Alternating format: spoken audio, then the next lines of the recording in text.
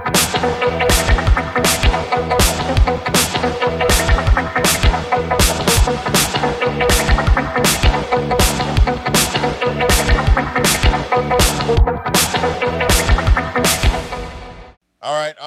right. Let's dive right in, folks. Welcome to another episode of Fennell's Fables.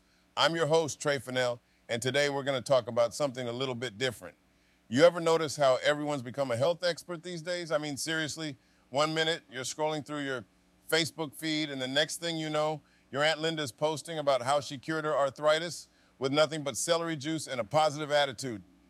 I mean, come on, Linda. I saw you at the family barbecue last week, double fisting hot dogs.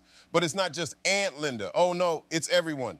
Every Tom, Dick, and Harry with a smartphone thinks they're the next Dr. Oz. They're all out here posting their turmeric lattes, their kale smoothies, their bowls of quinoa that look like a bird's nest. And I'm just sitting here wondering when food stopped being, food. Remember when a sandwich was just a sandwich? Now it's a deconstructed, gluten-free, artisanal experience. I'm sorry, but when did bread become the enemy? Last time I checked, the only thing dangerous about a loaf of bread is if someone used it as a weapon. And then there's politics. Oh boy, don't even get me started on politics. You've got one side that's so far left, they're practically falling off the edge of the earth. And the other side, well, let's just say they wouldn't know progress if it hit them in the face with a loaf of gluten-free bread. But that's the beauty of it all, isn't it? We're all just stumbling through life, trying to figure it out as we go. And if Aunt Linda wants to drink celery juice and Joe from down the street wants to eat nothing but quinoa, who am I to judge? After all, one person's gluten-free artisanal experience is another person's double-fisting hot dogs at a family barbecue.